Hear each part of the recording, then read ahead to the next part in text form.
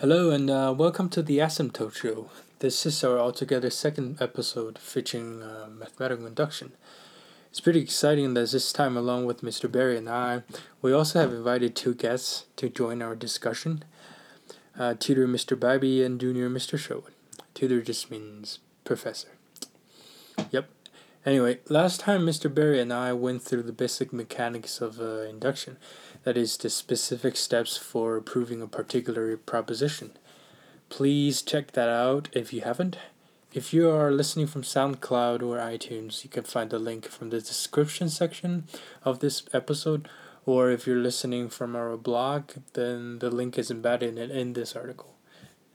This time, we are hoping to approach the same topic from a philosophical point of view.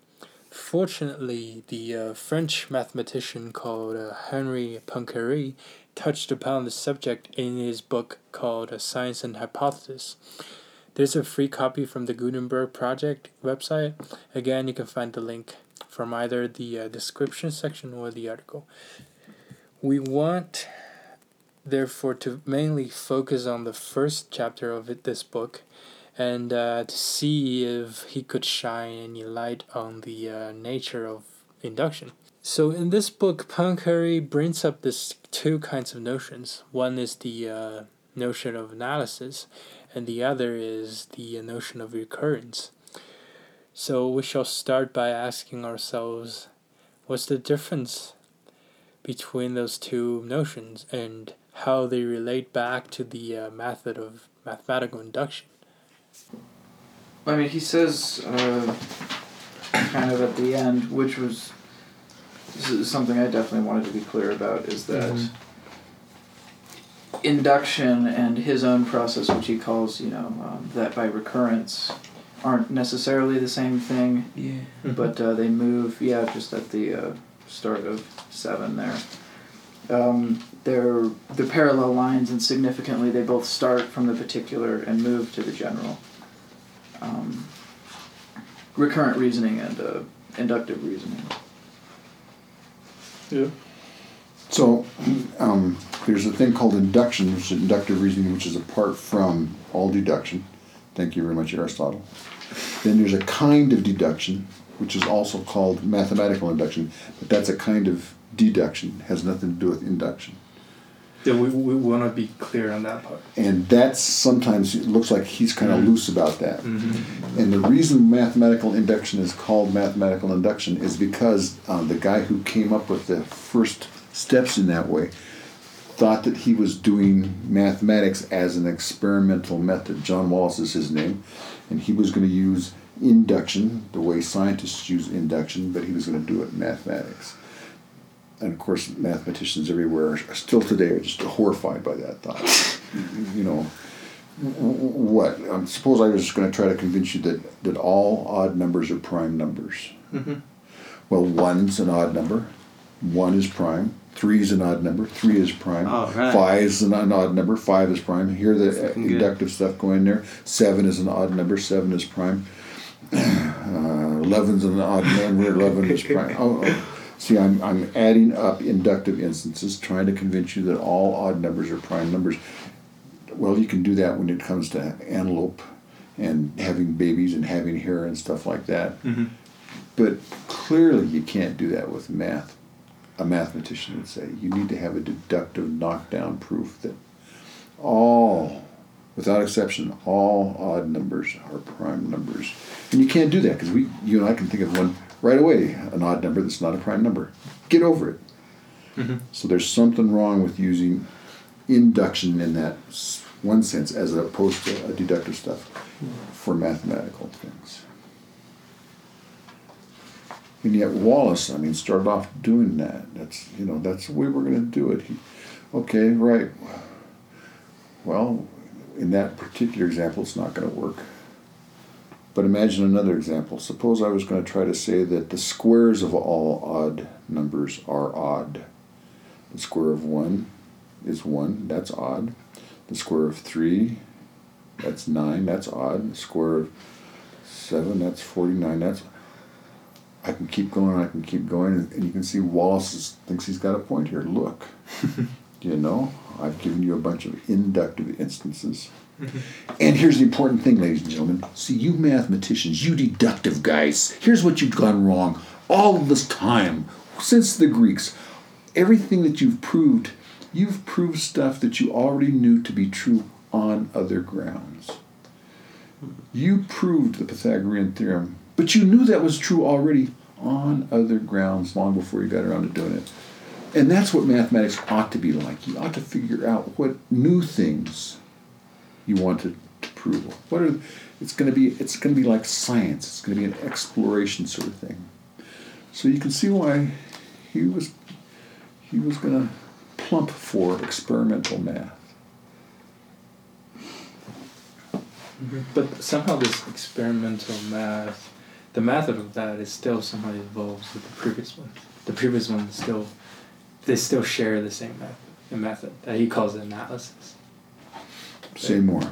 So remember, there's a part that he talks about the only thing that we do with analysis is try to translate a thing into another thing, which turned out to be equivalent. I thought that's somehow what we just described as what the Greek was doing. And then that involved a certain method that he calls analysis. I mean, he later also brings up the example of Leibniz trying to prove that 2 + 2 = 4. And then this is purely deductive.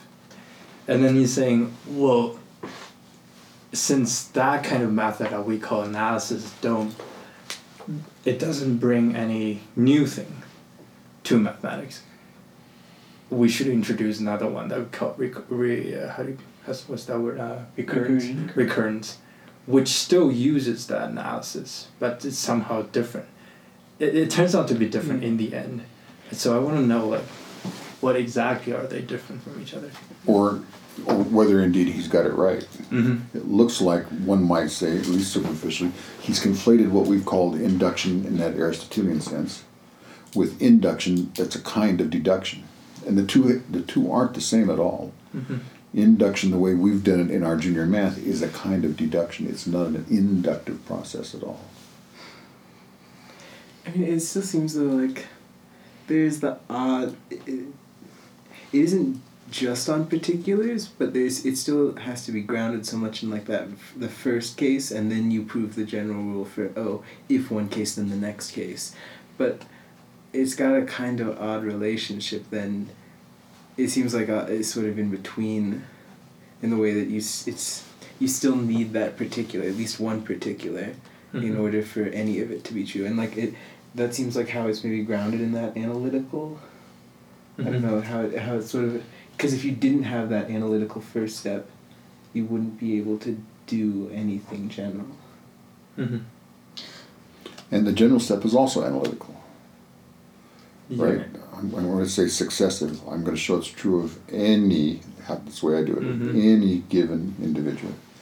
And then I will show that's one step, that's a deductive step. Mm-hmm. The next deductive step is the one that Plato made famous. It's that if it's true of this, then it will be true of something else. It's like a conditional proof. Plato calls it hypothesis. Mm-hmm. I'm going to prove that one person has chicken pox. It's got to be a deductive step. The next step is if that person has it, then each succeeding person will get chicken pox. Mm-hmm. That too is a deductive step. So mathematical induction just happens to have two separate deductive steps, both of which are analytical. I mean, I'm wondering about the conclusion you then draw. Maybe it's splitting hairs, but saying, one person has it, therefore each person in a row has it. Then the next step is say, therefore every person has it. Well, so the steps in mathematical induction go like this. I'm going to show that one arbitrary individual, it's true of that. That's a deductive step in itself, a proof that we take that one. Mm-hmm. But that's not sufficient to show that everything does. Right. Then I'm going to show that if one arbitrary thing has it, then the successive thing, whatever that is, however we're going to do that, will also have it. Mm-hmm. That's the two steps. Mm-hmm. And together then, we're going to claim that that's enough to show that not just any arbitrary individual has it, but that everything of that matter, that case has it. It's that deduction from any arbitrary individual to all individuals in the case there. And you're right, that doesn't really get fleshed out until about 1908 or something. I mean, we just take it for granted. Think of the proof one of Euclid. I can show that I have this line, I can make a triangle of it, and then I want to say, well, yeah, but that's true of that line. And you have to say, no, look, that's an arbitrary line. Any arbitrary line. If you can do it with any arbitrary line, that means you can do it with every line. And that's that second step there, the one you call the third step. Yeah. And notice we just take that for granted, but we ought not. If I say that any good boy does fine, that sounds very much like saying every good boy does fine. What if I say not every good boy does fine? That's not the same as saying not any good boy does fine. So it's so our ordinary language seems slippery in a way that we don't want it to be. That it is a problem. We should. This any all inference is something we need to sort out. And it got sorted out. I mean, I don't want you to think it's a mystery. But back to Mr. Sherwood's question earlier. I mean, you were thinking about the difference between the mathematical induction versus what's where he put it? General induction? Physical induction. Physical induction. Well done, yeah. And you're calling the question, has he got it right? I think it's just a question for me, especially in what he goes off of with Leibniz's definition of, or I guess Leibniz considered a proof of 2 + 2 to make 4. He says, Poincaré says, okay, that's not properly a definition. That's taking your premise, translating it into different language. He says that. Yeah. And he calls that simply a verification. You haven't shown anything new. So I guess my question would be, because he goes then to talk about if all of mathematics was just dealing with these particulars like that, you couldn't call it a science. But I guess, is the goal then to be able to take this verification and take it to the infinity of particulars, as he calls it later, to take it from the particular to the general? I mean, it still seems like these are just verifications, in a way. What's wrong with saying, math isn't a science? Sorry. I mean, John Wallace wanted it to be, but he was just wrong. Why don't we just say that? Math is not science. Or take Book 1, Prop 47. On the same account, it turns out, right, it's we didn't discover anything. It was in those propositions, in those definitions, it was in those common notions, and we just elaborated on it. Translated those things into Prop 147. In other words, let me just be hard-nosed about this. I see what math is. Let me take John Wallace aside for a minute. Math is just garbage in, garbage out. There's no such thing as mathematical truths. They're just things that you can infer from a certain set of propositions that you can't infer from another set of propositions. So in mathematics, the only question is not what's true or false. That's a mistake. Math never deals with that. Science deals with that. Math never does. Math deals with what you can deduce from what propositions. Why wouldn't we just be happy with that? I'm willing to say Poincaré is not willing to give me that point. Why not? Why does math have to be a science? Why do we want to say that there are mathematical truths? Why don't we just say that some mathematical moves are valid and some are not, and that's what mathematics is all about.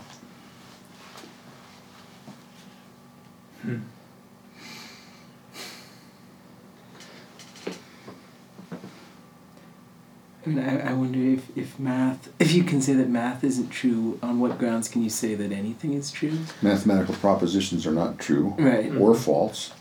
They are either deduced or not deduced. They're on the other hand, maybe. So that means that no mathematical system can tell you whether the postulates are true or false. Right. Something else has to do that. What would that be? For Poincaré, it's going to be science. Mm-hmm. Science is that which, and he means science a little more broadly than we might, that will tell us which propositions are true or false. Oh, and I see mathematics will tell us which inferences are valid and invalid. Mm-hmm. Mm-hmm. Oh, and we'd have to say, okay, something else is going to have to see how we're going to divvy the world up in a way that he's not too happy with. Mm-hmm.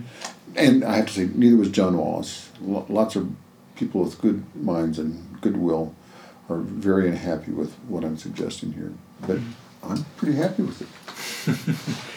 It also seems that, in his sense, when talking about mathematics being a certain kind of science, he's thinking about like the generality the generality that a formula can review, starting from a particular into a generalized one.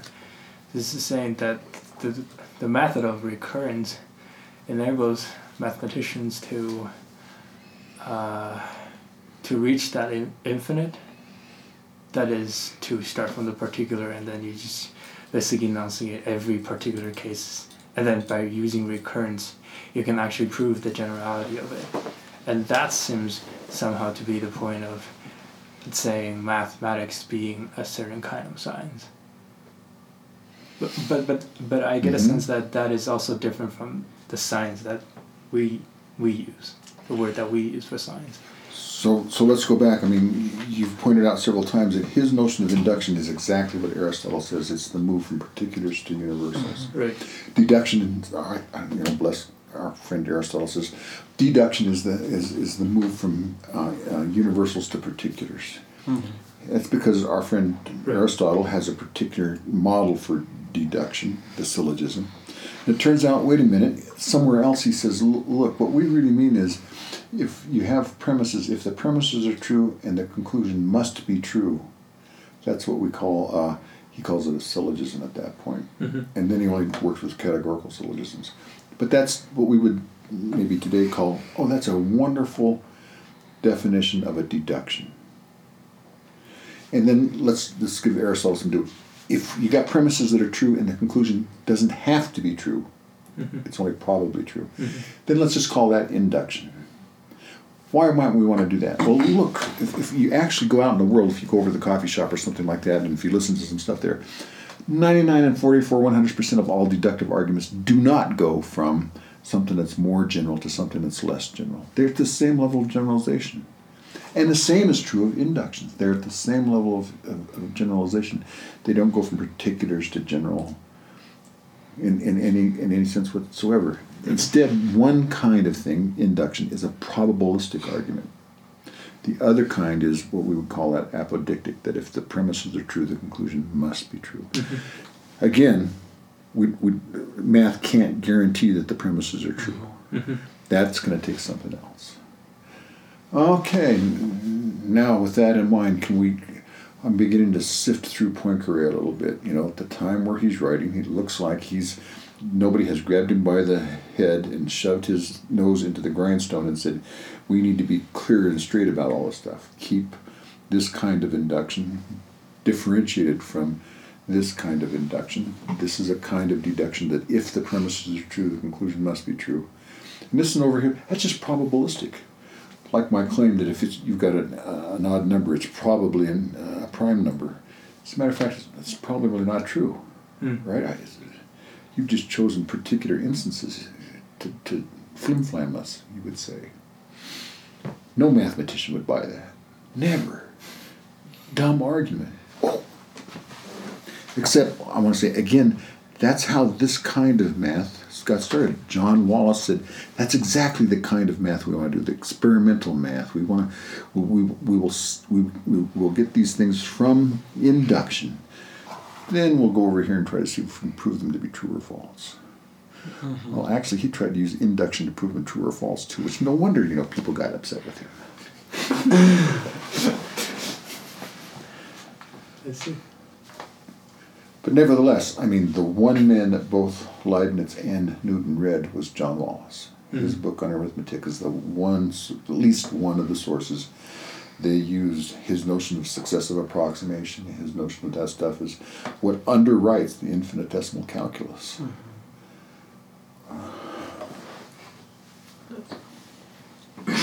I guess my next question after all that would be for Poincaré, because almost immediately after that he asked the question of how are we going to prove? He's not satisfied with saying that mathematics isn't a science, and so he says he's going to show us. He immediately kicks geometry due to complications with postulates and the role that they play, and then he immediately kicks infinitesimal calculus and says, okay, we're only going to deal with the basics of arithmetic and numbers. I guess. What's going on with the So let's do that. I mean, next year we're going to do non-Euclidean geometry. You can't imagine what a blow that was for people who had studied geometry as the model for all deductive reasoning, including philosophy. You start with some intuitively obvious, undubitable premises, and from that you erect this edifice of stuff by deduction. And in that case, you could have geometrical truths, and you could have philosophical truths. But once we called into question one of those postulates and realized that the kind of geometry you had depended entirely on which postulate you have, then you have to throw out, let's just figure out how that goes. We can't use geometry anymore and say, that this is a true proposition in geometry. It isn't true. All I can tell you is that it follows deductively from these premises, but I can't prove that the premises are true anymore within geometry. And now if I've got my philosophy modeled on that notion of geometry, I can't say there are philosophical truths either. Again, that's the major case now of garbage in, garbage out. Thank you, Mr. Leibniz. Right? That's I'm embarrassingly mistaken about this notion.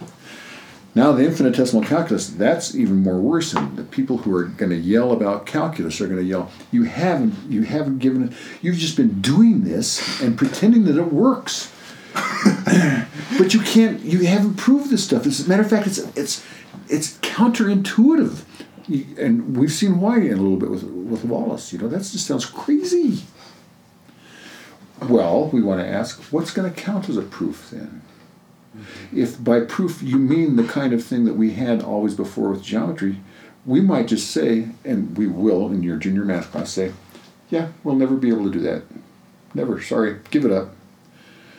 If, on the other hand, we start to base geometry on arithmetic, if we start basing our calculus on arithmetic, and if we can provide the grounds for arithmetic, rather than the other way around, this is going to work out. And as a matter of fact, that's what happens. It's called the logistic thesis at the time Poincaré is writing. It's pretty popular. People are saying that all of mathematics is based on a few rules of logic. And within 10 years after the time he has written and published this, two people are able to show that all of mathematics that we know of certainly can be traced back to logic and set theory.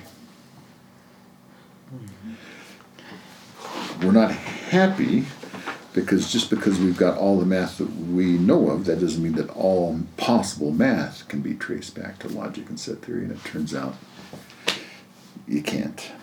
Crap. Still, I see how this works. Part of which means I have to show how mathematical induction works. No problem. But remember, not that other kind of induction. That's no part of math. That's no part of deductive logic. It's anti-deductive logic. Does that part of induction belong? Does that part of induction belong to science? It is. Okay. It's one of the major tools of science. So that's... Wait, why? Well, I'll do two things. One is, suppose I was looking through the telescope and I say, antelope have hair and antelope bear their young alive. Bears have hair and bears bear their young alive. Cats have hair and cats bear their young alive.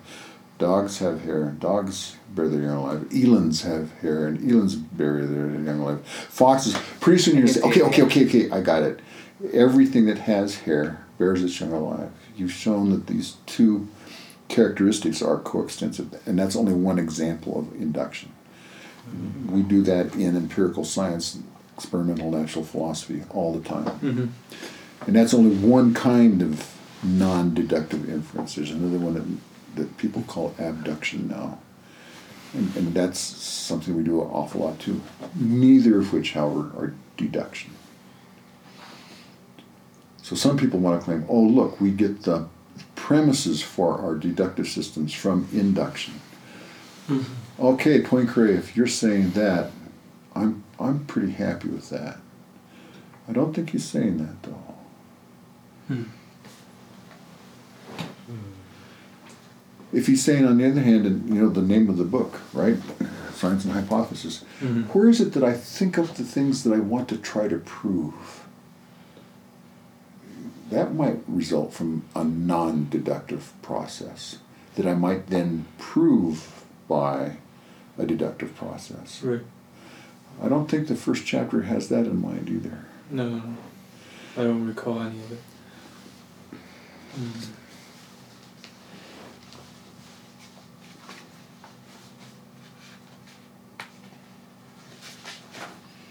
Well, in that case, that's also the reason why analysis has to be involved in his idea of induction, right? Because otherwise, if we were talking about the induction as science usually utilized, then we don't necessarily need analysis for the proof. As a matter of fact, that scientific induction and another thing that we call abduction are I want to say it this way, non-analytic. Non-analytic. Not at all. So does that mean that the conclusion could be possible, but they could never be certain? Exactly right. That is to say, if the premises are true, even that one I gave you, the one about antelope and bears, and we have to admit that those premises could all be true, and that means that the conclusion is probable, mm-hmm. but it's not certain. Mm-hmm. Exactly right.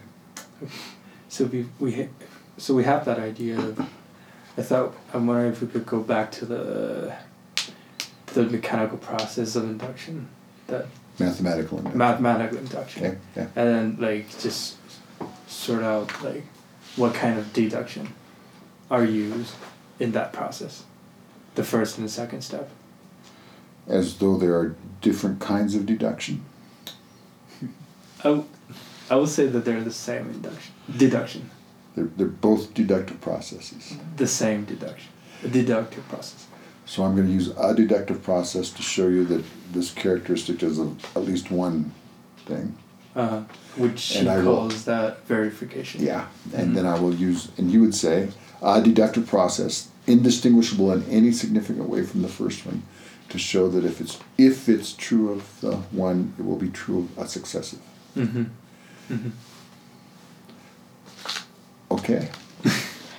Well, why not?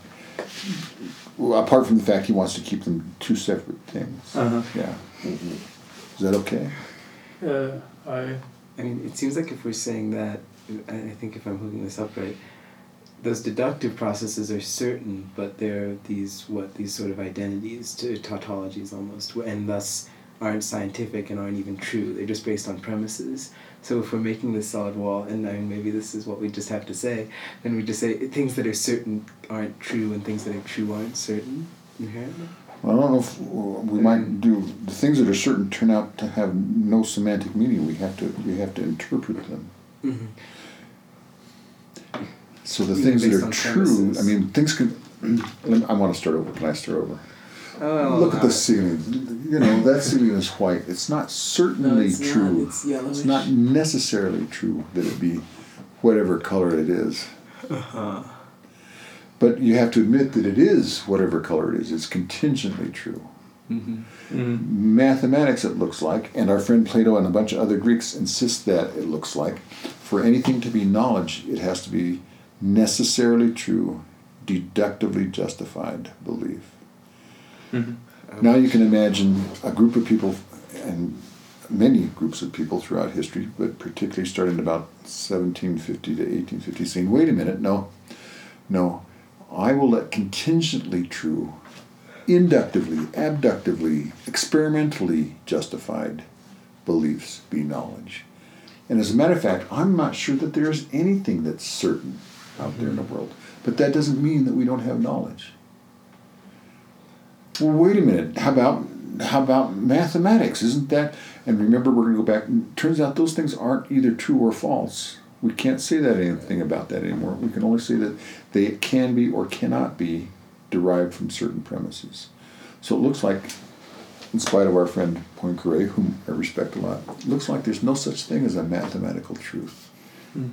And just to be clear about this, if we've modeled our philosophy on that way of doing reasoning, we have to say there's no such thing as philosophical truth either. It's just, and I'll repeat that again, it's just garbage in, garbage out. Whatever you put in is whatever you get out. You're begging the question every time you do math like that, every time you do philosophy like that. You're not discovering anything. What you're doing is it's like standing on the table in the cafeteria and taking your clothes off and exposing the premises, the dogmas you have. And you can see why people are embarrassed to do that in certain circles. Right. Yeah. So, just to get a... Am I right to say that the conflict between the physical induction and Poincaré's reasoning by recurrence is... Can I point to his claim, which he says... the essential characteristic of reasoning by recurrence is that it contains, condensed, so to speak, in a single formula, an infinite number of syllogisms. Mm-hmm. I'm just trying to think through just the conflict at the beginning, and because I mean he looks like he satisfies himself that there is mathematical truth by the end of this. But the conflict comes out with the analytical bit, and he talks about at the start. Can we reduce everything in math back to the principle of contradiction? But he thinks that the headway lies in the fact that he can find an infinite number of syllogisms for a specific case, and that's what is bringing us to the new knowledge, leading us, that is the particular to the general. And notice the way we tried to set up that part is a little different from we tried to set it up such that it wouldn't be an infinite number of syllogisms, infinite number of deductive arguments. We thought there would just be one argument that if it's true of one thing, it's true of its successor. Mm-hmm. That's not an infinite number of things there. The other part is the part I think we've been putting our thumb on. If I've shown that it's true of any arbitrary one, how is it that I know it's true of every one of all of them? Euclid, Book 1, number 1. I've shown that it's true of any arbitrary line, that if you give me any arbitrary line, I can build an equilateral triangle out of it. Where do we get off thinking that also shows that it shows that it's true of every single line, just because I've showed it of any arbitrary one? And you can see now why he's thinking is, oh, wait a minute, now I've got to have an infinite number of syllogisms to make that inference from any to all. And you can see why other people who are really interested in mathematics and logic say, no, that any, all, that's a single inference again. We have to give an account for why that works. Don't get me wrong. Otherwise, we'll wind up where Poincaré did there. We'll misunderstand what's happening there. 1908, Bertrand Russell, on the doing his best to show you that mathematics can rest on set theory and logical stuff. He's the guy who's got to do that. It's just a single, on this account, not an infinite number of syllogisms, a single inference. And cross your heart and hope to die. Haven't we? Don't we think of it that way? Didn't we think of it that way the second day of math class, freshman math? Nobody raised his hand and said, wait a minute, you showed about that line, but you didn't show it about this line over here. Mm-hmm. And if I had said that, you would have said, Bybee, that's pretty dumb. Come on. And as a matter of fact, in senior math, when we try to raise this issue, the hardest part there is to see that it's an issue at all. Ooh. But he doesn't think that way. He doesn't. He doesn't. Well, I mean, we just read that part. He thinks that it has to be that the any all move requires in some way an infinite number, so that it's true about that particular arbitrary line. It's got to be true of every single line then, and that requires me to have an infinite number of syllogisms that occur not just on that line, the one we did on the board, but for potentially every single line that we would do. I don't want to say that he's dumb. That's not what's going on there. He's wrestling with something pretty hard, I think. But we would want to keep those two parts separate, I think. If we keep those two parts separate, then why do we need induction?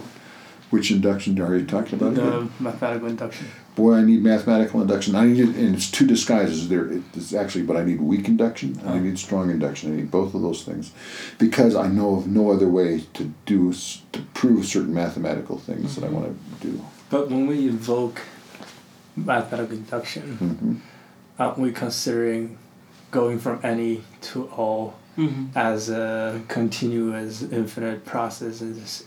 But instead of just from here, any to there, all. Again, I'm just claiming that in mathematical induction, the first claim is that it's true of any arbitrary instance. Oh, you got to give me that one. That's a pure deduction thing. And then the second one is an if-then statement. It's gonna be like this: if it's true of one, it's true of the next one, of the succeeding one. I'm not making any claims about all. Oh, okay. And then, as Mr. Berry pointed out, then I've got I've proved it of any arbitrary one, and I've proved it it's true of any successor. How do I know that means all cases? You can see in his chapter, he's wrestling with all these things at once. The move from any to all's got him bothered. And I should say, and rightfully so, right? I mean, we shouldn't be light about this. We do have to have a theory of it. We just can't ask him to give us the theory of it. I don't think his is going to work. I was just going to say that I think, at least the way I sort of think about it, and maybe this is an odd way of seeing it, that when you first have the any, then when you do the successive thing, it's sort of talking about each, and this is sort of why I said earlier, like 3 steps instead of 2, and maybe this is an odd way of seeing it, and I think that's what Mr. Wong was trying to get with the idea of a process, and I feel like that's the way to jump. You can think of a particular, then you can think of a process, each one down the line, but then generalizing it to say, oh, you could do it for each down the line, that means the entire line is, and that seems to me like where the jump is. That would be your makes third sense. step. Yeah, that's how I was saying 3 instead of 2. But it makes sense. And I mean, it's also sort of what, like, at least when we were doing the Principia, like, that's sort of the jump for calculus, too. Oh, you can reduce it infinitely, therefore you can just get to there. You can just be complete. Sort of like an actual infinite divisibility instead of... Let's do the calculus thing first. You remember our friend Newton says, okay, I know other people have thought of it that way. I'm never going to think of it that way. Lemma 1 means I'm going to define equality differently, ultimately equal in terms of something else. I'm not, so he's already, Les Newton, who's really pretty bright, let's admit it, he's already moved that stuff that we've seen with the people saying an infinite number of additions is going to equal something finite there. He's, that's not the way to think of it. So that's the first thing. The second thing is, notice I'm going to use the famous dominoes experience here. The first part of induction shows that I can knock over one domino.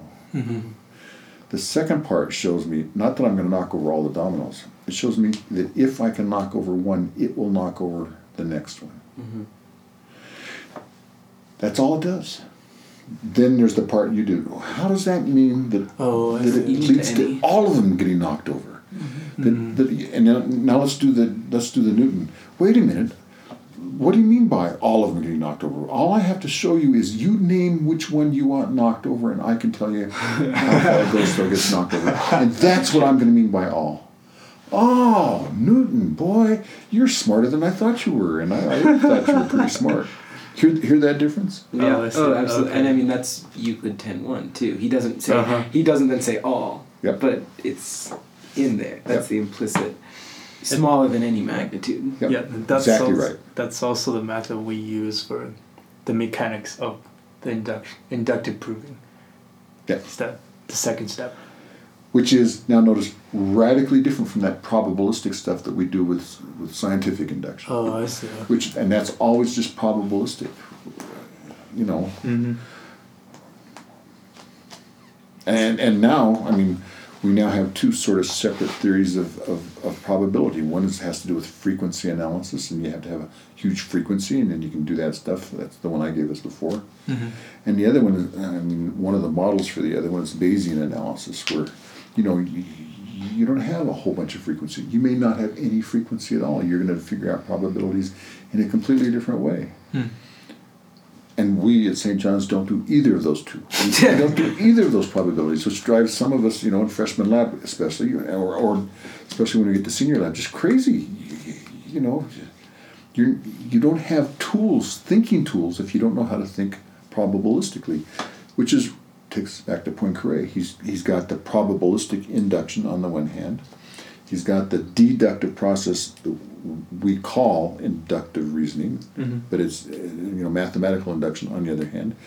He sees historically that that one came out of the other. Thank you, John Wallace. Mm-hmm. He's trying to grapple with some of the hardest problems in the history of mathematics. He desperately wants mathematics to be a science because the ramifications are so horrible if it's not. And again, I just want to underline those. If it's not, there's no such thing as mathematical truth. It just depends, can I prove 147? Well, with that particular set of premises, you can. With another set, you can't. Mm-hmm. Is Pythagorean theorem true? No, it's not true. It's just a formalism that I know I can prove given these set of... Okay, now Poincaré is going to say, wait a minute, and John Wallace, I know that's true, not from the proof. I know that's true from going and looking at a bunch of triangles. That's induction, right? The Phoenicians had 2,000 different triangles that they knew that was true of. That's how we knew it was true. Mm-hmm. And John Wallace says, and see, you dumb geometricians is who he is. You dumb geometers, you think that you're discovering something. You're not discovering. You're proving something you already knew to be true. I'm not doing math like that anymore. I quit. That's not math. I'm going to do math the same way the guys in the Royal Society do natural philosophy, by experimentation. Mm-hmm. Out of which we finally get analysis that we would call analysis, calculus, algebra, number theory, set theory, a bunch of other stuff. Okay. Yeah. And we get Poincaré. I mean, I'm worried about this. There's actually a part where he holds physical induction and his mathematical induction right next to each other. And but what he says in the analogy about mathematical induction, I found I didn't quite understand it, but it was striking. Well, he says it cannot escape our notice that here is a striking analogy with the usual process of induction, that is to do with experimentation and the inheritability of that. But he says an essential difference exists. Induction with regards to the physical science is always uncertain, as we said, because it is based on the belief in a general order of the universe, an order which is external to us. Mathematical induction, that is proof by recurrence, is, on the contrary, necessarily imposed on us because it is only the affirmation of a property of the mind itself. What does he mean by that? I have really no idea what to do with that. It's, which page is it? This is 13. Section 6. It was just one of those parts in the reading where I just lost them completely. he says a little more of it before that, but and that also has to do with just the inheritability. He calls it a what does he say? It is because it is only the affirmation of the power of the mind which knows it can conceive of the indefinite repetition of the same act when the act is once possible. So the part you read right there, where it looks like it's imposed on the mind, my question was, that doesn't sound like a logical process. That sounds like a psychological process. Mm-hmm. Yeah. And if again, at the time he's writing, we want to be. I mean, people at that time who were, for the first time in history, calling themselves logicians, are trying to say something is true as a matter of fact. An argument is valid as a matter of fact, not simply because it happens to capture our minds in a particular way. And he's looks like he's conflated that. It looks like he thinks that some inferences are certain because it does a psychological process. It imposes itself on our minds. I mean, it seems like he just, unless I'm mistaken, I mean, it seemed like he left us hanging there, because it seemed like a huge statement to make that, and then was just kind of, I don't know if I want to say it fell by the wayside, but I didn't get any more about it. So suppose he knew what he was saying when he said it. To whom was he saying it? Who would agree with him, do you think? Which philosophers are going to say, yeah, that I mean, it sounds so Kantian in some ways, right? Here's the connection between the mental world that I have, that I'm trying to use to justify the fact that I can have knowledge of the external world. That sounds like that's part and parcel of his assumptions there. And you and I might say, no, wait a minute, you Kantians and Neo-Kantians and Hegelians and Neo-Hegelians, you completely goofed up. You've completely conflated the logical realm, things that are there due to logic, and the thing we call reason, which is a psychological reason. Boy, if you keep those threads carefully pulled apart, you would never have these mistakes. But we had, the quote you had said analogy. He's struck by the analogy between the two separate processes. Mm-hmm. Right. I think we need to stop. That was fun? Let's do it again sometime when we're sober.